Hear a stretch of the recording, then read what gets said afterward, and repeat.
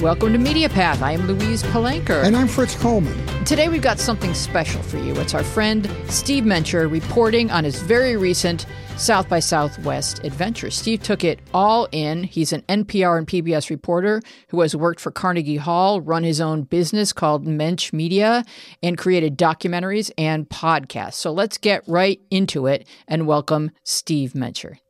Well, thanks so much. You know, I hope most of your listeners are familiar with South by Southwest. It kind of burst on the scene in everybody's knowledge when it kind of launched Twitter in 2007.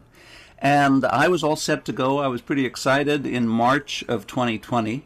And if you can remember back that far, that's when the world collapsed. Mm-hmm. So wasn't able to go in 2020. They were fully remote in 2021. And everybody was pretty excited that there they were back in 2022. Maybe 100,000 people or more showed up in Austin for this awesome festival. Wow. So give us a Twitter bio on South by Southwest. What is it? Where is it? What happens? Okay. It's in Austin, Texas. It has always been during spring break of University of Texas, Austin. So kind of part of the town clears out, and then people come from all over the world. And there are now kind of three main parts of it. And I've already gone over my Twitter character limit, forgive me. But there's three main parts. There's what they call the interactive or the tech part. There's a fabulous film festival where they have a lot of world premieres and American premieres. And then there's the music festival, which is the thing that more people know. There are literally hundreds and hundreds of bands come from all over the world and coming to South by Southwest, or I'll start to call it South by, because that's what everybody calls it, right, is really the thing that the bands, a young band wants to go there, and that's where they make their mark. So was it initially a music festival? I believe it was initially a music festival, and then the tech stuff started to get hot as Austin became a tech center, and the film festival became hot, and so all three of those happened kind of all at the same time. Got it. You know, a lot of people were discovered at South by Southwest. The White Stripes, Jack White, Amy Winehouse, which is so interesting because she's a Brit, Katy Perry, Janelle Monáe, and Haim, or Haim, or how do the girl group pronounce themselves? It's called Haim, but there's two versions, and I think they both pronounce it the same. And one of the sisters starred in Licorice Pizza this year, so it's a great little incubator for young talent down there. Pretty impressive. Absolutely. And you know who I discovered this year, and maybe I'm a little late, but Japanese Breakfast, the young woman who fronts Japanese Breakfast, and that's going to be a breakout band. She's really going places, and I discovered her this year at South by Southwest, so there are a lot of discoveries to be made there. So how much planning goes into it for the attendee? You get there, you've got all of your literature. How do you decide how to use your time? Well, usually the best thing is right these days is on an app. So you can scroll through hundreds of things that are happening, and many of them happening simultaneously. If you put a little star next to it, then that'll help you filter. And the next time you come back to the app, all you'll see, if you want, is your pieces that you've starred. And then there's this really cool thing where things that are going to be very popular, what they can do is you get three kind of put me in the head of the line chances. And so three of the things that you really think are super cool that you absolutely can't miss, you've got to be there at 9 o'clock in the morning for the next day. And if you can press the button on time, you can be sure that that's one thing you're absolutely going to see. No one's going to shut you out. So definitely the app these days is really the way to go. And you know, it's more than a film festival and more than a music festival. It's also a discussion of current topics out of the worldly zeitgeist. And I saw so many interesting ones that I wish I could have seen. And I'll let you sort of give your impression of each of those. Did you attend them? Alexis McGill Johnson, who's the CEO of Planned Parenthood, and ironically in the state of Texas, Planned Parenthood has been under siege for so long. Did you get a chance to hear her talk, and how was that? I was so lucky. This was, one of the things that I knew that I had to go to because Texas has essentially banned abortion. You guys may know that Oklahoma, where a lot of the Texas folks were going. Today, as we're taping, has also trying to ban abortion. But yes, Alexis McGill Johnson, and she was interviewed. You guys, I'm sure, are friends with Busy Phillips. Busy Phillips was on the stage with her, and really they talked about the fact that Roe v. Wade is going to be on its way out, probably in June. There's going to be an incredible uprising. And she was sad, but she was determined. She feels that Planned Parenthood can lead the way toward the next thing for women's rights, and nobody knows what that's going to be. So I was really honored and pleased to be able to see her at that time at the festival, yeah. Wow. And what is the mood? What is the energy? I'm sure that you're initiating and taking part in conversations with your fellow attendees, and here you are in the heart of Texas, and yet you're this bubble of awareness and understanding of what matters on the planet. And so describe the mood for us. Well, I saw a poll yesterday, and it wasn't the most accurate poll, but it seems like Beto O'Rourke is all of a sudden gaining some steam in his quest to be the next governor of Texas. And this is something that no one in Texas would predict as of today. Certainly even back in March when I was in Austin, people were pretty sure that Beto was not going to make it. He had said some things about guns that voters in Texas would not be happy to hear. But I think the mood in Texas is such that with all of the political stuff that's going on with the governor and the lieutenant governor, that Beto might have a chance now. So Austin has always been the part of Texas that is unique. It's different than any other part of Texas. Some of the people say that Austin isn't really part of Texas, but the fact that Austin exists and the fact that people come there from all over the world really makes a difference. And sometimes you'll hear of something happening in a state, and then there's a big convocation that's scheduled for the state, and people say, we're not going to go because we want to punish the state. Well, that's not how they do in Austin. In Austin, they say, we're going to go, and we're going to make sure that our voices are heard. My friend moved to Austin recently, and I said, well, how do you like it? She said, I love Austin. Unfortunately, it's surrounded by Texas. I'm not used to that yet. But they, even though they're in that sort of liberal bubble that is Austin, probably because of UT and its influence, but Texas politics is all part of the discussion down there. Tell us about Mama Bears. Oh, wow. Well, Mama Bears is just an amazing movie. You've got to keep your eyes open for it. It's a movie about a group of women. They're women of faith. They're women for whom religion is just a super important part of their lives. But they're also women who are supporting their sons and daughters.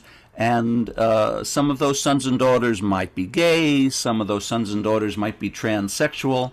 And as part of the run-up to Mama Bears, the folks who put on that film had a demonstration at the state capitol. And I was lucky enough to meet the most beautiful, heroic 11-year-old girl named Kai Shapley. And I'd like for you to hear what she had to say at that rally. My name is Kai Shapley. My pronouns are her, she, like the candy bar.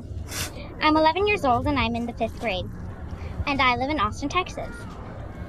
I was with my mom when she got a text that Texas is trying to classify gender-affirming care as child abuse. She started crying, and then she told me, now trans kids like me might not get the care that we need. The Texas governor told child welfare agencies to open child abuse investigations into parents who are providing affirming care to their children. I'm afraid I'll be taken away from my mom. That's the worst thought of all of it. I've been asking adults to make good choices since I spoke out about the bathroom bill 6 years ago. And I'll keep asking them to make good choices. Whatever your gift or talent is, please use it to help trans kids like me. If you're a writer, write. If you're a director, make a movie. If your gift is making money, donate funds to the organizations here today. Each one plays a vital role in fighting for trans kids. And if your gift is knowing Dolly Parton, tell her to call me. So do you have an update on Project Dolly Outreach? I do not. I wished I had found out whether she was able to get backstage to see Dolly Parton, but I did not hear about that. Luckily, I was able to see Dolly perform at South by Southwest, and that was the coolest thing in the world. She played in the place where they perform Austin City Limits, and I am now the proud owner of a Dolly Parton NFT, which is a little work of art. It's probably worth about a penny. It was number 86 out of 10,000. But Dolly is just super amazing. She's got a new book coming out. She's got an album coming out. They'll be making a movie out of her book. And this was the first time I got to see Dolly Parton, and I'm in love with her. So that was really great. But I hope Kai got to meet her as well. Steve, I don't want to jump away from Mama Bears. Just to clarify it for us. So these are the parents. These are about the mothers that nurture these children who are different. Kai being one of those children, and Yes. so Kai spoke. That monologue that she just did was done Yes. at the reveal of this film at South by Southwest. And how did the audience react? And was there any outside negativity because it is Texas? How was that whole thing received? Oh, absolutely. Well, you know, the setting for this was in front of the Texas State Capitol. It's a beautiful building, and it's the place where all of these negative, horrible things have happened. But the energy, the spirit that Kai showed, and that representatives from several different groups who fight for gay Texans, who fight for transgender Texans, it was just heartening. And this is one thing. The abortion fight in Texas may now be over. A court has closed off the last avenue, and that might be something that doesn't change right now. But there has been a court order to stop this horrible idea that parents would be criminalized for giving their trans kids life-affirming care, that the kids would be taken away, that they'd be put into the broken foster care system of Texas. And that fight, I think, is still ongoing, and there's a lot of hope that that fight can be won. And Mama Bears is a film that puts that fight front and center and really gives you some hope. I'll tell you about one of the women in that film, the original Mama Bears. She has developed a project where if you are getting married to the man, if you're a man getting married to the man you love and your mom and dad won't come, this Mama Bear will come to your wedding and she will give you the hugs that the mama would give you if your mama would come to the wedding. So that's the kind of really sweet and wonderful film this is that I think everybody should see. Absolutely. I mean, I really feel strongly that we are meant to spend our lives learning, and we are each responsible for doing better when we know better. And often our worst fear is our fastest pathway towards expanding our understanding. So having a trans kid or a grandchild of color can reveal itself to be a blessing if you just open your heart and your mind. Absolutely. And these families, the movie's about their journey, because each and every one of these families has been taught by their pastors that the Bible says that this is wrong, the Bible says that is wrong. There's only one way to look at these things. And their children had to teach them, as you say, how to open up to love. And that's what this wonderful Mama Bears film is about. So do you know where usually things come to festivals and they're not yet in distribution, but do you know where we would be able to find this film? Right. Mama Bears, yet I'm not sure that they have the distribution. I think they're going to be in your neighborhood cinema and, of course, eventually streaming. All right, so let's go from there to Dolly, because Dolly is never just Dolly. She's 360 packaging. She's got all aspects of whatever she puts out there. It's never just one thing. So talk about what Dolly is promoting at South by Southwest this Dolly season. Okay. Dolly is I think she's been listening to the Facebook folks, because she's no longer Dolly. She is the Dollyverse.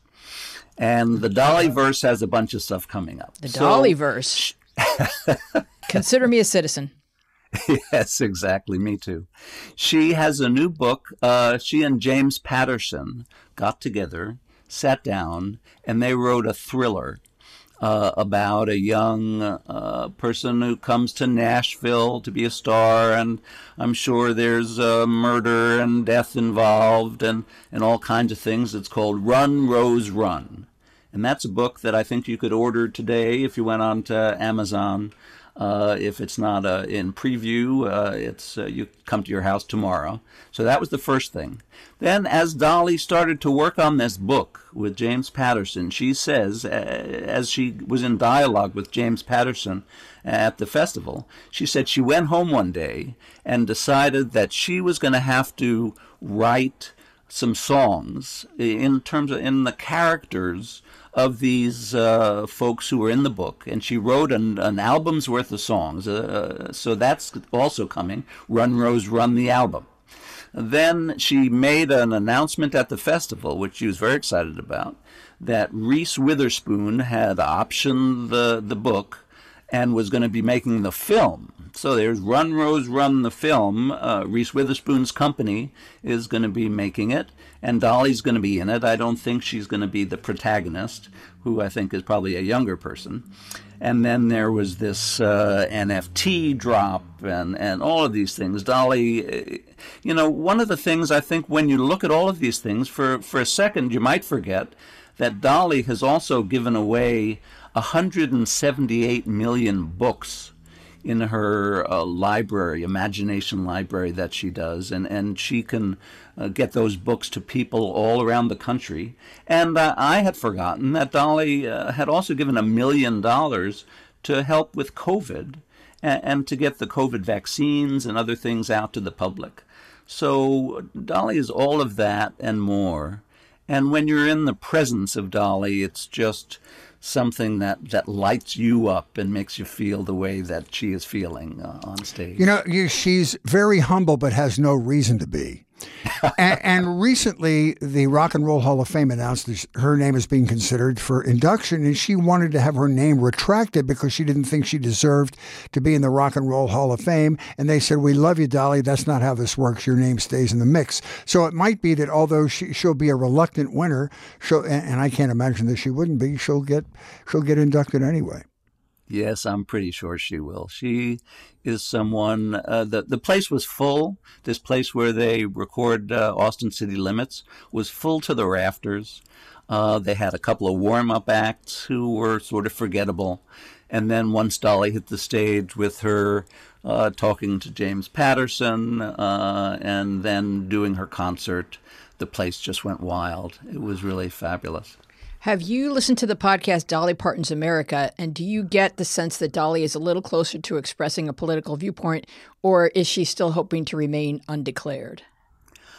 I have not yet listened to the podcast. I hear it's just fabulous. I know it comes out of WNYC. And in terms of Dolly and her political views, I'm not sure exactly what those political views are, and I think she is careful not to alienate any of her fans who may come from all over the spectrum. But I will tell you that there's another documentary film that they were showing at the festival that I haven't yet seen and that we can keep our eyes open. And it revisits 9 to 5. It's kind of 9 to 5, the sequel. And it talks about the fact that all of those things that were done as comedy about how women don't fare very well in the workplace, those are serious things that we're for the first time starting to understand and grapple with and try to change. And so the fact that Dolly is very much, I know she's interviewed in that film, and I know that in the sense that she is still agitating for women to get a fair shake out in the world of work. In that sense, she's very political, and that being political is very important to her. I know that you heard Frances Haugen, who is the Facebook whistleblower, too, and I wondered what she had to say and how the audience responded to her. Boy, the audience was very, very receptive. She, it talks about the dangers of Facebook. It's not merely that you're scrolling through and it takes you a lot of time and all of that. She talked about how Facebook could be deadly, that the kind of misinformation that's spread by Facebook has resulted in minorities being persecuted in places like Ethiopia and Myanmar. She talked about the fact that Facebook really doesn't care about us, doesn't care about us and our friends. What it cares about is making money. And if it can make money through spreading misinformation and disinformation, she believes that, and she has the goods. She was there. She knows that's what they did, and that's why they did it. So she feels that Facebook needs to be reined in. Is it your? I was going to ask you that opinion because you've been in the media for a long time. Yeah. Is it your opinion that ultimately they'll be forced to self-regulate, or it's going to have to be Congress stepping in to provide the template? I absolutely think that self-regulation is not an option. Someone is going to have to tell Facebook that they have to do the kinds of things that they should have been doing all along. Is good labeling of misinformation and disinformation, of taking down the kinds of disinformation that have resulted in the death of people around the world. Better moderation in languages other than English, which is a terrible problem. Facebook does not nearly have enough people to do the kind of moderation that needs to be done. So all of these things have to happen, and all of them have to happen with some government regulation. And that government regulation, I believe, is coming. Mm-hmm. And in the meantime, do you think that what can we do to promote the concept that when we are enraged, we need to disengage? Because they understand that the opposite works. They understand that people are more engaged when they are angry. What can we do to spread, just because it's like self-care. It's like we know not to drink and drive. If we just spread the message that if when you feel your face start to get hot, walk away from the computer. And I think, the kind of basic fact-checking that one can do by looking on the internet, by looking for the source of information, I think, Louise, I think that that's really the key to things, is that instead of simply taking something you read or see and spreading it out to your hundreds or dozens or thousands of friends, look and see if that thing that you're spreading is true, is real. And once you've done that, you can say, oh my gosh, I shouldn't be reposting this information to my groups, to my friends, because this isn't real. So I think the very first thing you can do is start to develop the kind of media habits that say, I'm going to check this out before I share it. Mm-hmm. And that's the thing that Frances Haugen, very much herself said, this is step number one. And so I'm with her. I believe that.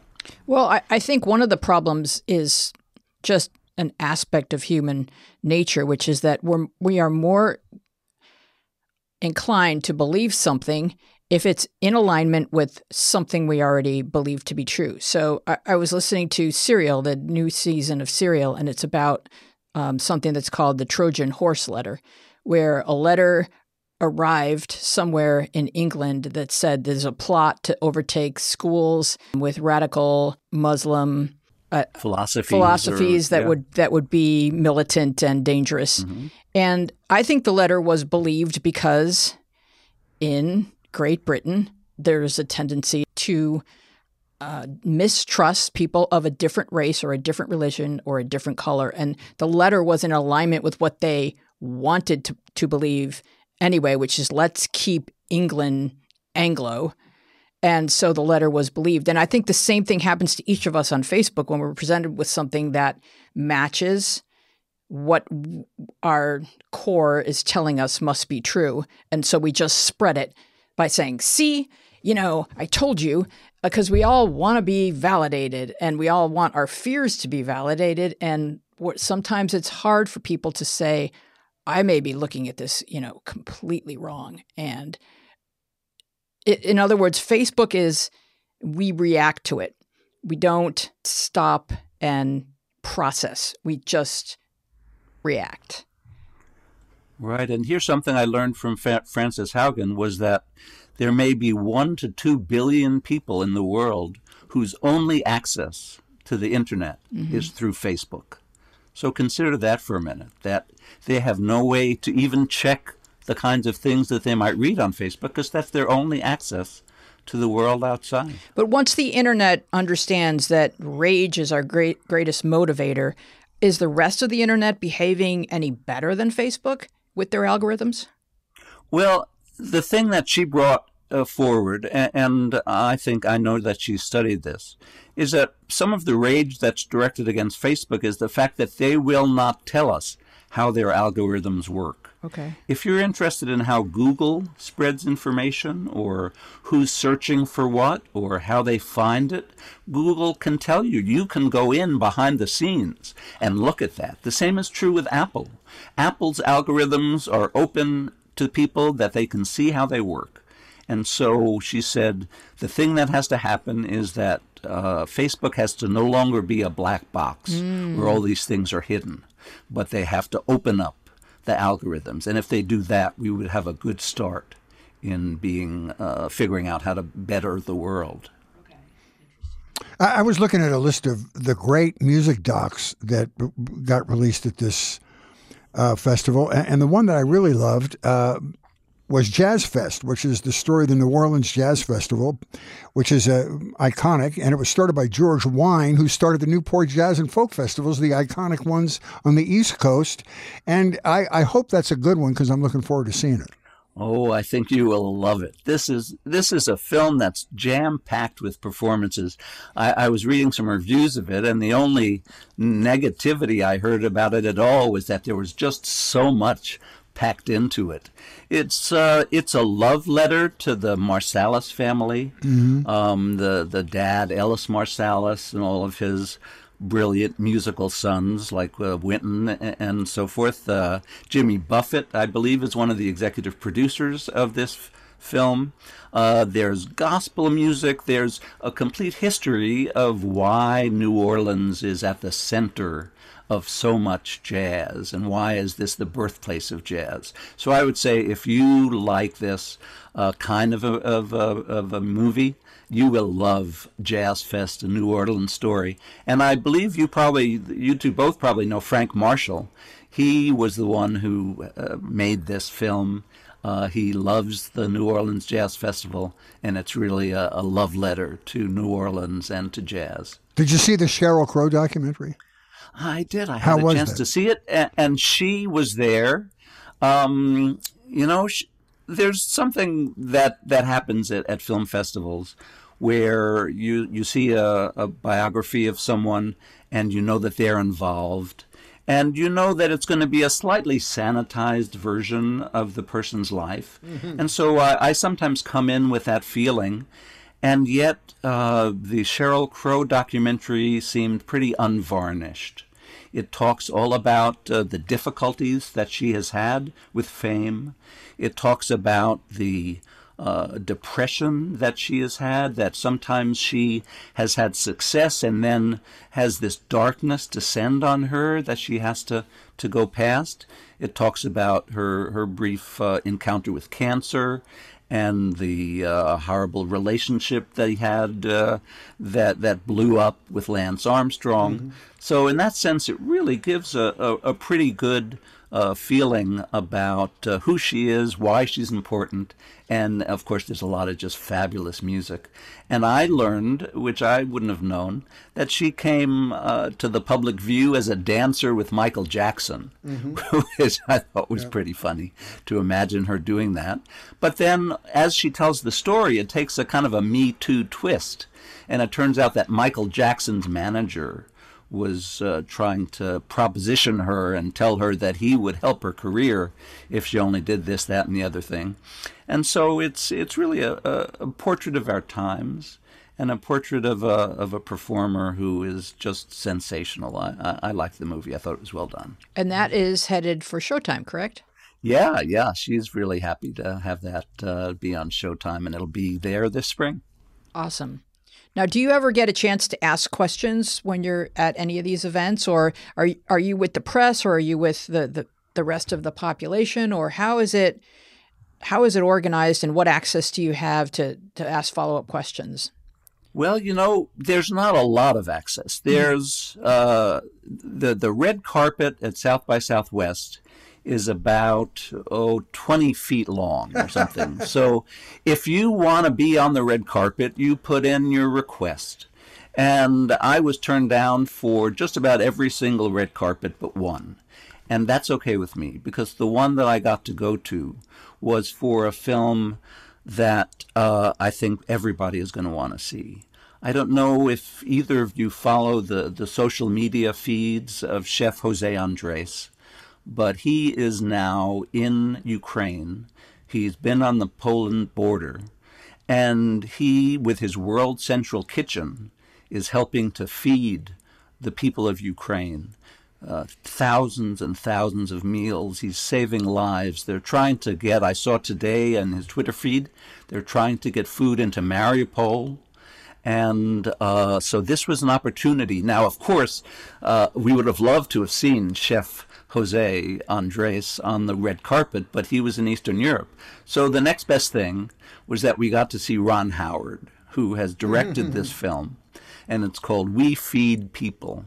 And as Ron Howard came toward me and with his producer, Sarah Bernstein, on the red carpet, I did have to ask him what he thought of the film and why he had made it. And here's what he told me. Oh, awesome.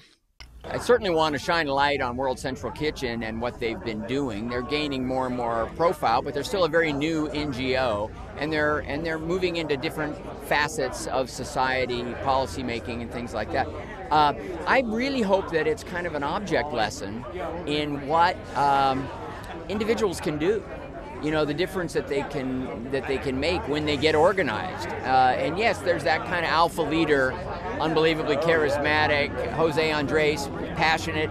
But the film is not essentially just about him. It's also about what so many people gain from this by engaging, what they achieve through their engagement. And so I hope that is a kind of also a call to action for people to participate.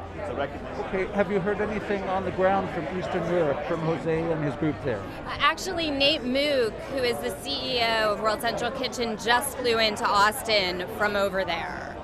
So they are, as the world is sort of paying attention to them, they are incredibly active right now. And Ron, one last question. Tell me, there's been a lot of talk about the future of food and how food works on the planet. Do you see this as fitting into that question? It very much fits into the question, and Chef Jose talks about it. We broach it in the film. It's in the very nascent stages of him trying to say, look, we're thrilled to be able to help out in a crisis, but there's an even larger sustained problem, and that is hunger. And let's talk about addressing that too. And so I think that's next on the agenda in many, many ways. Awesome. And then you got to talk to Nate. Right. Once I found out that he had just been with Jose Andres in Poland and Ukraine, I was really eager to ask him what was going on the ground there. And here's what he had to say. So we've got teams all along the border providing tens of thousands, I think over 100,000 meals a day now. We've got teams within Ukraine as well. I was in Lviv and in Odessa. We're just trying to get food out to folks that need it right now. We are trying to set up supply across the country. We're working with restaurants all across Ukraine and just feeding people during this really difficult time of, their country's under attack, their country's being invaded, and, it's the people are standing up to defend themselves. Okay, tell me what you hope people come away with after seeing this film. Yeah, this film is a really valuable and important way to see behind the scenes of World Central Kitchen's work and the history of where we came about and the vision. And so I hope people learn more about our work and also at the same time get inspired to get involved. It's not magic. You can show up, get boots on the ground, and just get your hands dirty, right, and start doing something. And so I hope that inspires folks to do that, to know that they too can play a role. Thank you so much. So did he take a posse of people over there to do this work, or did he hire people in Ukraine and Poland and elsewhere? That is the exact right question. They learned when they were in Puerto Rico and other places where they have gotten the idea of what they want to be doing, that what they need to do is collaborate with people who are there on the ground. And the story they told was that I think when they were in Haiti, they were serving this bean dish that Jose Andres used to love to serve in all of his restaurants.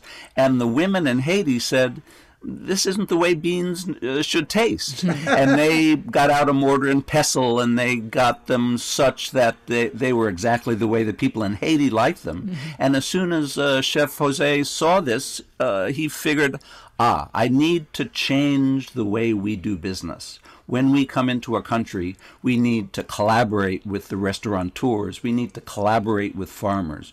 We need to collaborate with people on the ground in these places. And when we do that, we're going to be so much more effective. And that's exactly what they're doing in Ukraine.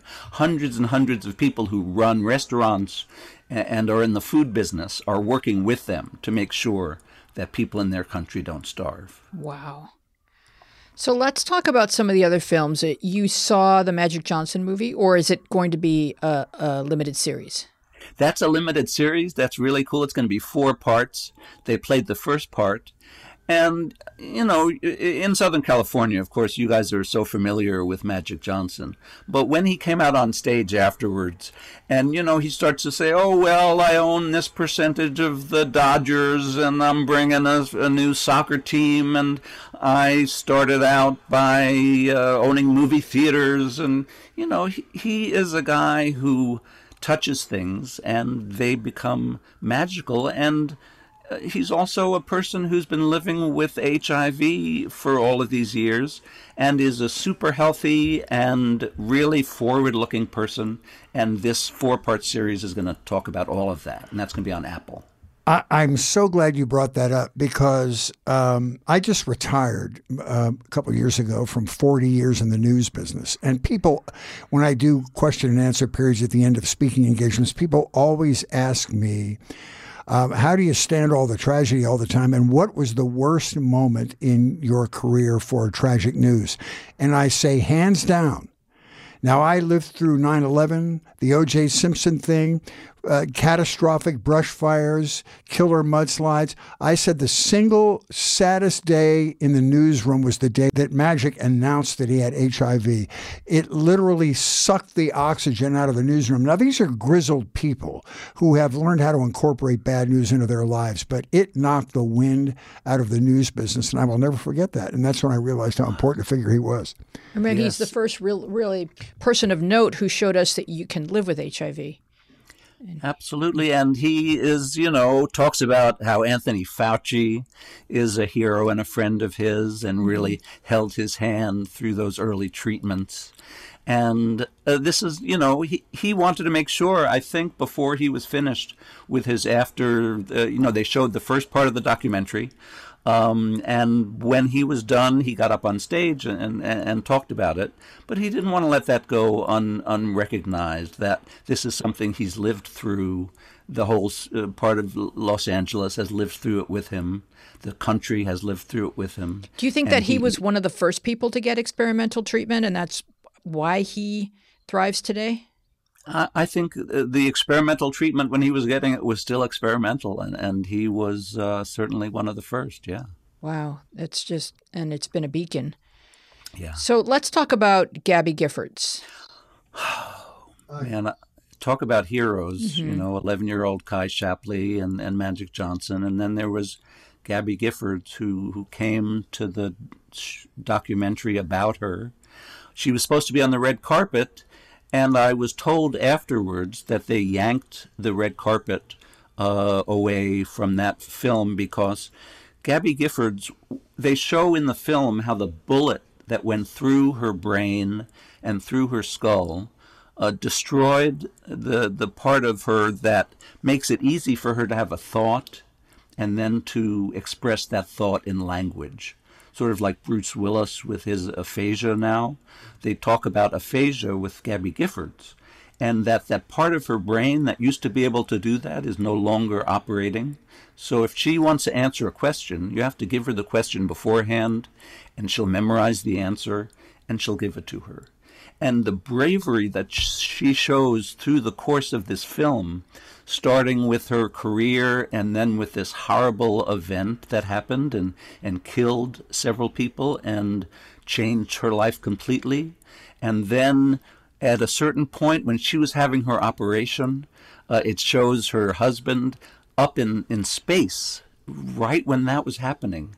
And they talk about a long-distance relationship. This is one for the ages. But they are wedded at the hip. They believe that they can make a difference in gun violence in this country. And here was a little bit of good news. I know we're always eager for the tiniest bit of good political news. The fact that even though federal gun legislation is stalled, when the Giffords organization goes state by state, they are able to have some states make sensible gun control legislation for background checks, for ending the gun show loophole. So they're feeling like there is some hope now that they can make a difference in the gun situation in this country. I hope her husband continues to be successful in the wackiest state other than Florida, which is Arizona. He's bucking some headwinds out there, but he does such wonderful work, and I hope he has a long career.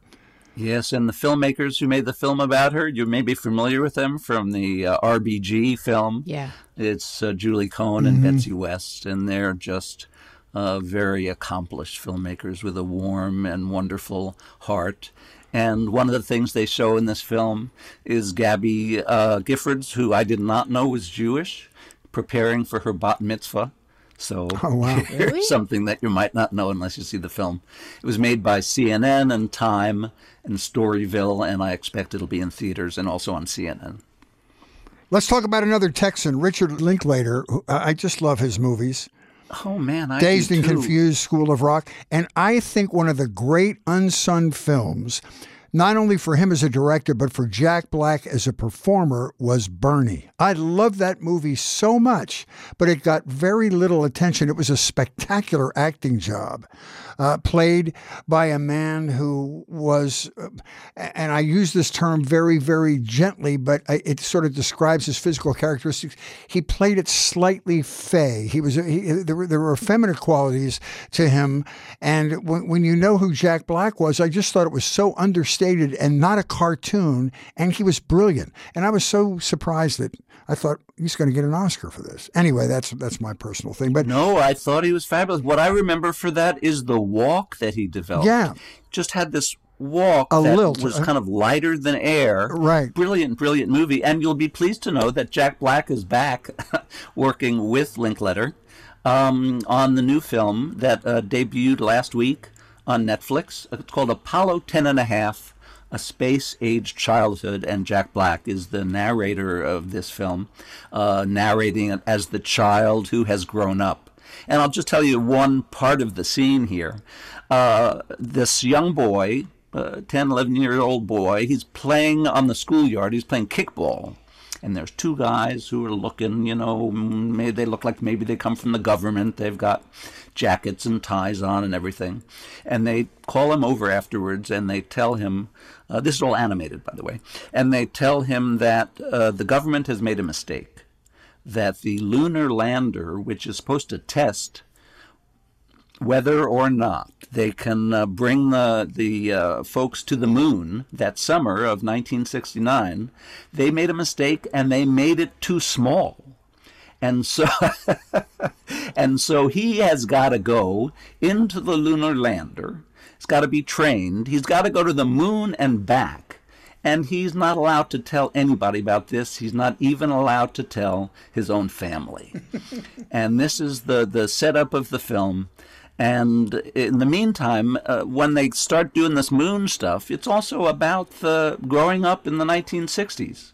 And so it has every board game, every television show, every song that the two of you, I don't know, you might remember those days. I know I do. Yeah, we might. And it'll bring you back. It's just a fun thing that you can get if you have Netflix.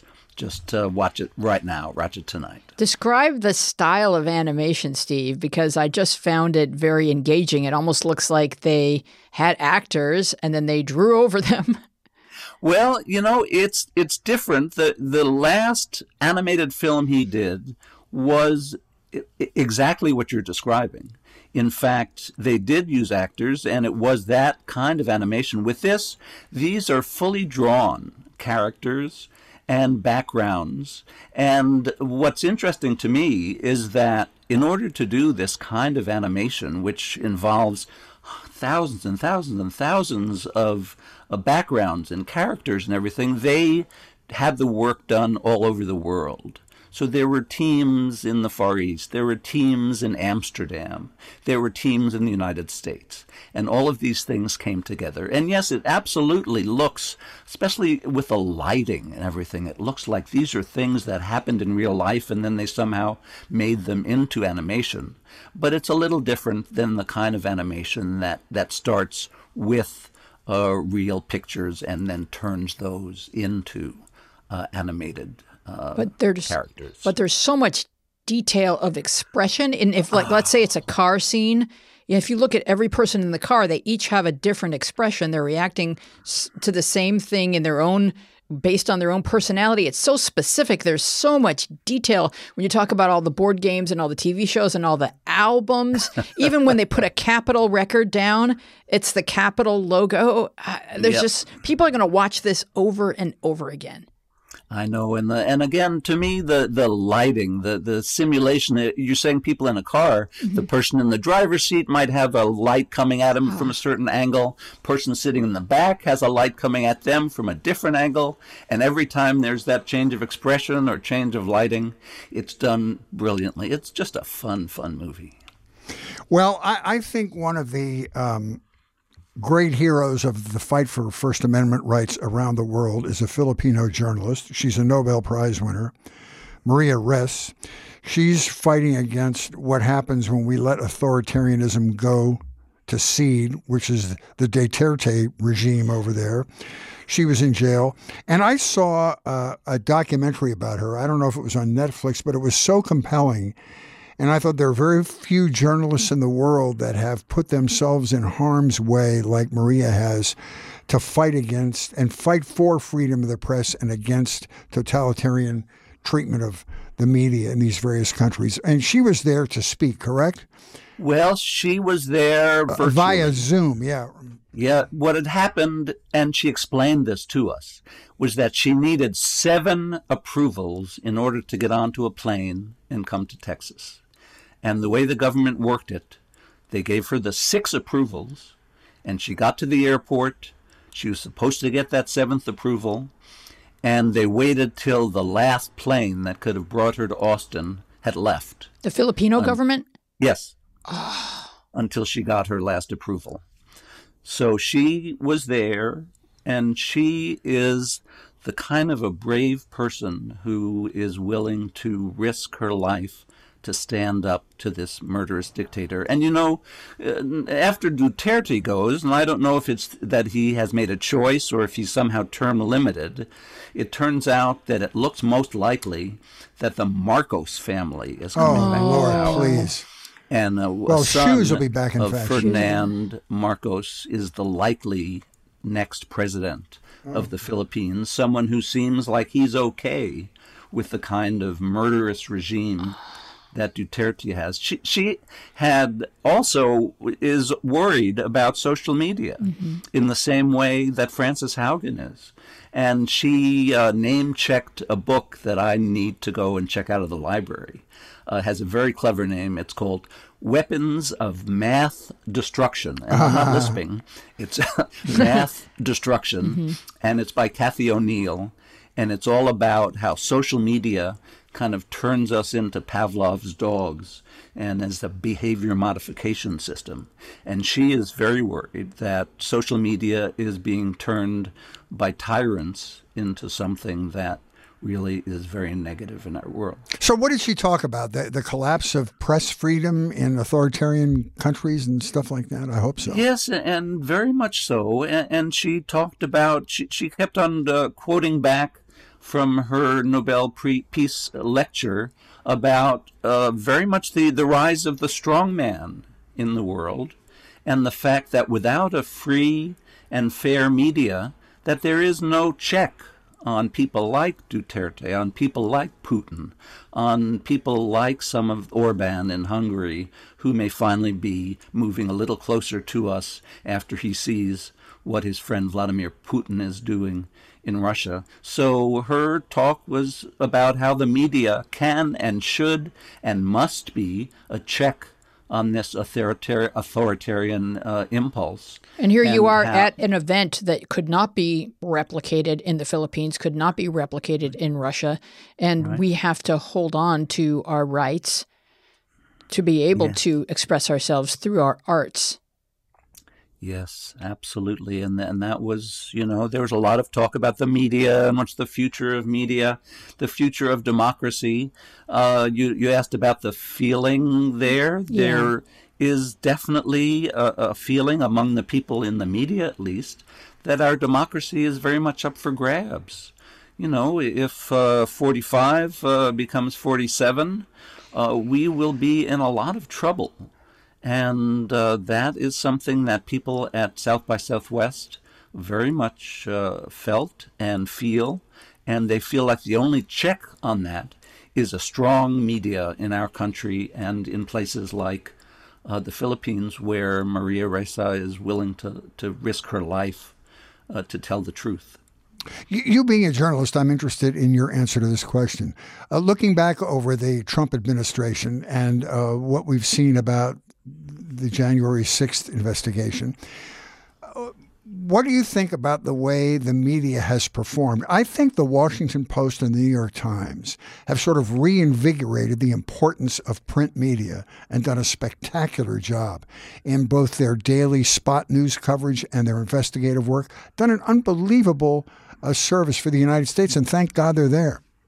No, I certainly agree with you there, but the thing I'll say that is perplexing is that we can't really know what's happening behind the scenes. And so the idea that there's a lot of anger now, especially in progressive circles, that is directed at the Department of Justice. Mm-hmm. Why aren't they doing enough? Is the president doing enough to push Merrick Garland at the Department of Justice toward investigating the kinds of things that went on January 6th?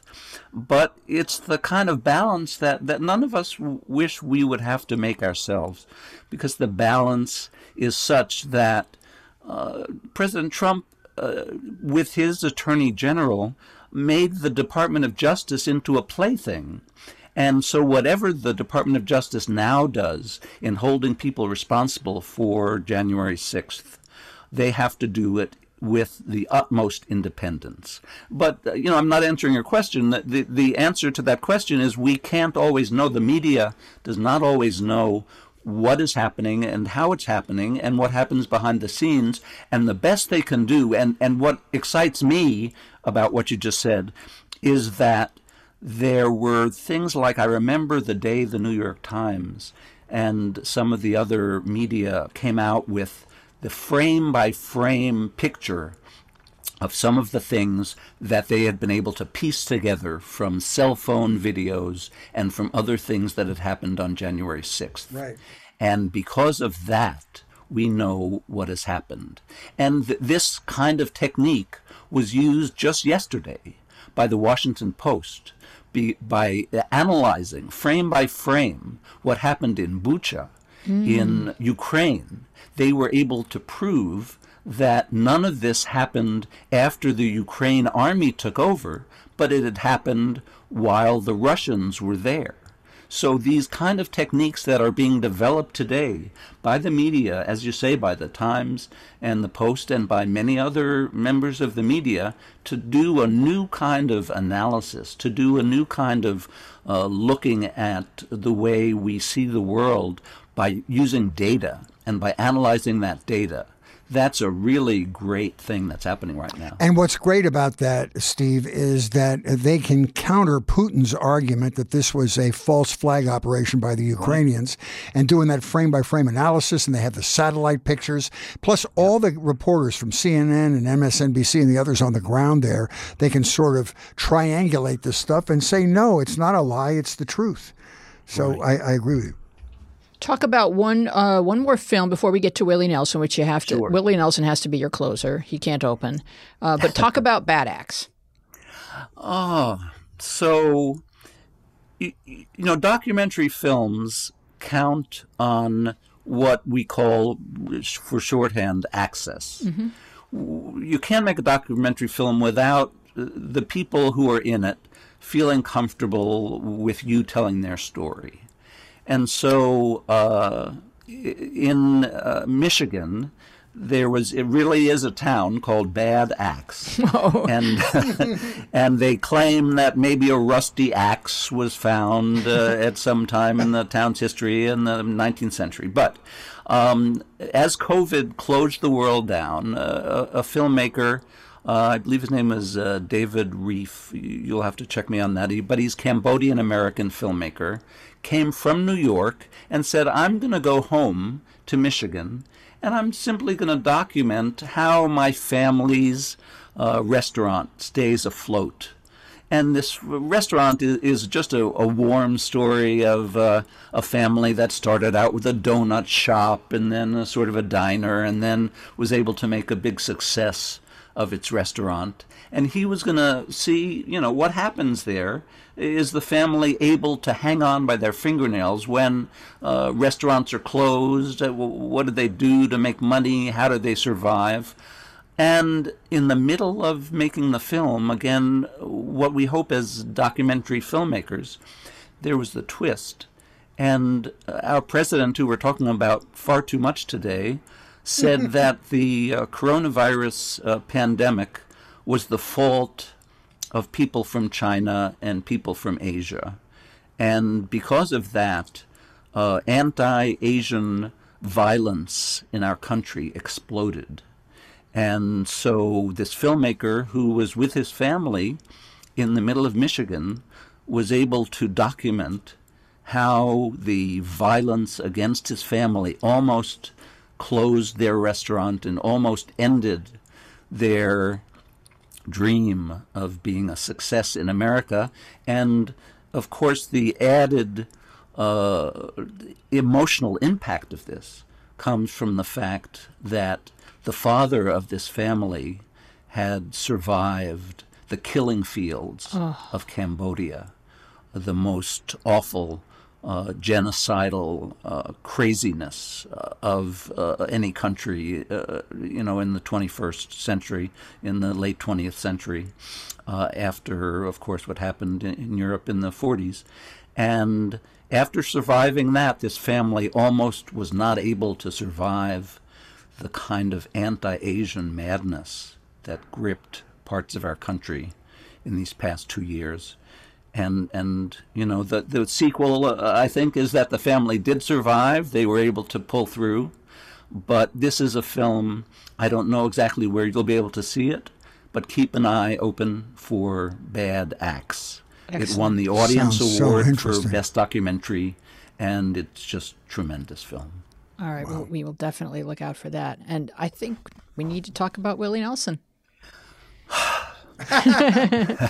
Everyone needs a hug. I've been to South by Southwest maybe a total of 4 times. This might be my 4th or 5th time. Okay. And I had always heard these rumors that Willie, in the middle of the festival, would call up his friends. They would all show up on the ranch, and some of them would play music, and it'd be so much fun. And, of course, this was an invitation that no mortal could ever expect to get.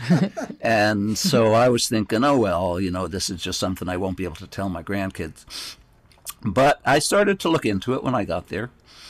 And it turned out that my dream of this had been a little bit of a fantasy, and that, in fact, Willie out at the ranch had a paying concert that folks with several $100s or who were lucky enough to score a press pass could go to.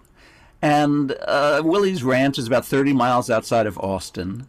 When he made Red-Headed Stranger, partly on this ranch, they built an old Western town kind of movie set that's still there to this day. And you can see the chapel, and you can see the saloon, and you can, all of that stuff is still there. And, they sell these tickets expensive so that not too many people can come. And it's a day of music and fun. And, I heard people who I had only barely thought, well, do these people still around? The Lost Gonzo Band, who had some hits way back in the 60s. And Michael Martin Murphey showed up to sing Pony Named Wildfire. Oh, my God. And there was that Japanese breakfast band who is just really hip right now. And, I don't know how much you've read lately, but there was a sad note that the week before this lovely gathering, which they call the Luck reunion, Willie's older sister at 91, Bobby had died. just passed away. Yeah. And there was some thought that was Willie really going to get out on stage and be able to perform when the sister who he loved so much, who's just 3 years older than he is, had just passed away. And so when he got out there with his sons to play, there was a lovely projection on the back wall that remembered her and her birth and death dates, and it was kind of in her shadow that they played. If you've heard Willie lately, he's not got too much voice left, and yet his sons, when they sing, sound, both of them, like a young Willie Nelson. Mm-hmm. And they also have the Willie vibe, so one of them had written a song kind of in honor of Willie's old tune that he wrote, Roll Me Up and Smoke Me When I'm Gone. The son had written, his song was, If I'm high when I die, I'll be halfway to heaven. And of course the second part of that is, or else it'll be a long way down. So this was just, there was a full moon that night, just about. It was March 17th, St. Patrick's Day. And the feeling of Willie's Ranch is that these are Texans. These are people who are from Texas. The feeling of South by is that these are people from all over the world who are taking part in a world festival. Mm-hmm. And so to have the opportunity to take part in both of those was really something that I won't soon forget. Wow, that is really magical. I'm so glad that you got to experience that. And one thing you should notice that Bobby she played with him. He would always call her a more gifted musician than him, actually. And they grew up together. And, I've read his autobiography, and I highly recommend that if you're interested in Willie Nelson. And it's just kind of like, since he's kind of always just very soft-spoken, you get, when you read his book, what a badass that he truly is. And that's how he was able to manifest this life of his, just by sheer will and determination and confidence. This is a guy who knows what he's capable of doing and goes out and does it. Yeah. Boy, it was just lovely to be in his presence. And, there's always a rumor that starts, is Dolly going to show up? Or, Bob Dylan might have been in the area. It keeps you there till the end. And so it took me an hour to get my car out of the parking lot, but I didn't care. I put everything that I had just heard onto my playlist, and I just sat there listening to music, and eventually got home around midnight. It was just fabulous. What a great memory for you to have. Well, we just want to thank you so much, Steve, for joining us and sharing all of your adventures with us. You're such a wonderful storyteller, Steve. Really, it was very compelling. Well, thanks for the opportunity. I'm big fans. I hope you both know. And I really, this was something that I have been looking forward to for a while. So thanks for having me on. Well, next year we're going to South by with you. Yeah. All right, Let's let's book early. Okay. All right, here come your closing credits. We would love for you to join us online on Instagram and Twitter. We are at MediaPath and on Facebook, where our show page is MediaPath Podcast, and our Facebook group is MediaPath with Fritz and Wheezy Podcast Community. You can find full episodes with all kinds of bonus visual content on our YouTube channel, MediaPath Podcast. We would love to know what media you have been enjoying. You can contact us at our social media or email us at mediapathpodcast@gmail.com. You can also go on Apple Podcasts and give us a wonderful review. We would greatly appreciate it. We want to thank our guest, Steve Mencher. Our team includes Dina Friedman, Francesco Damanda, John Maddox, Sharon Bellio, Bill Filipiak, Thomas Hubble, Mason Brown, and you. Our theme music is by me and John Maddox. I am Louise Palanker here with Fritz Coleman and Steve Mencher, and we will see you along the Media Path. That was just one. You're so dynamic. Oh, well, thank you guys. I certainly thought...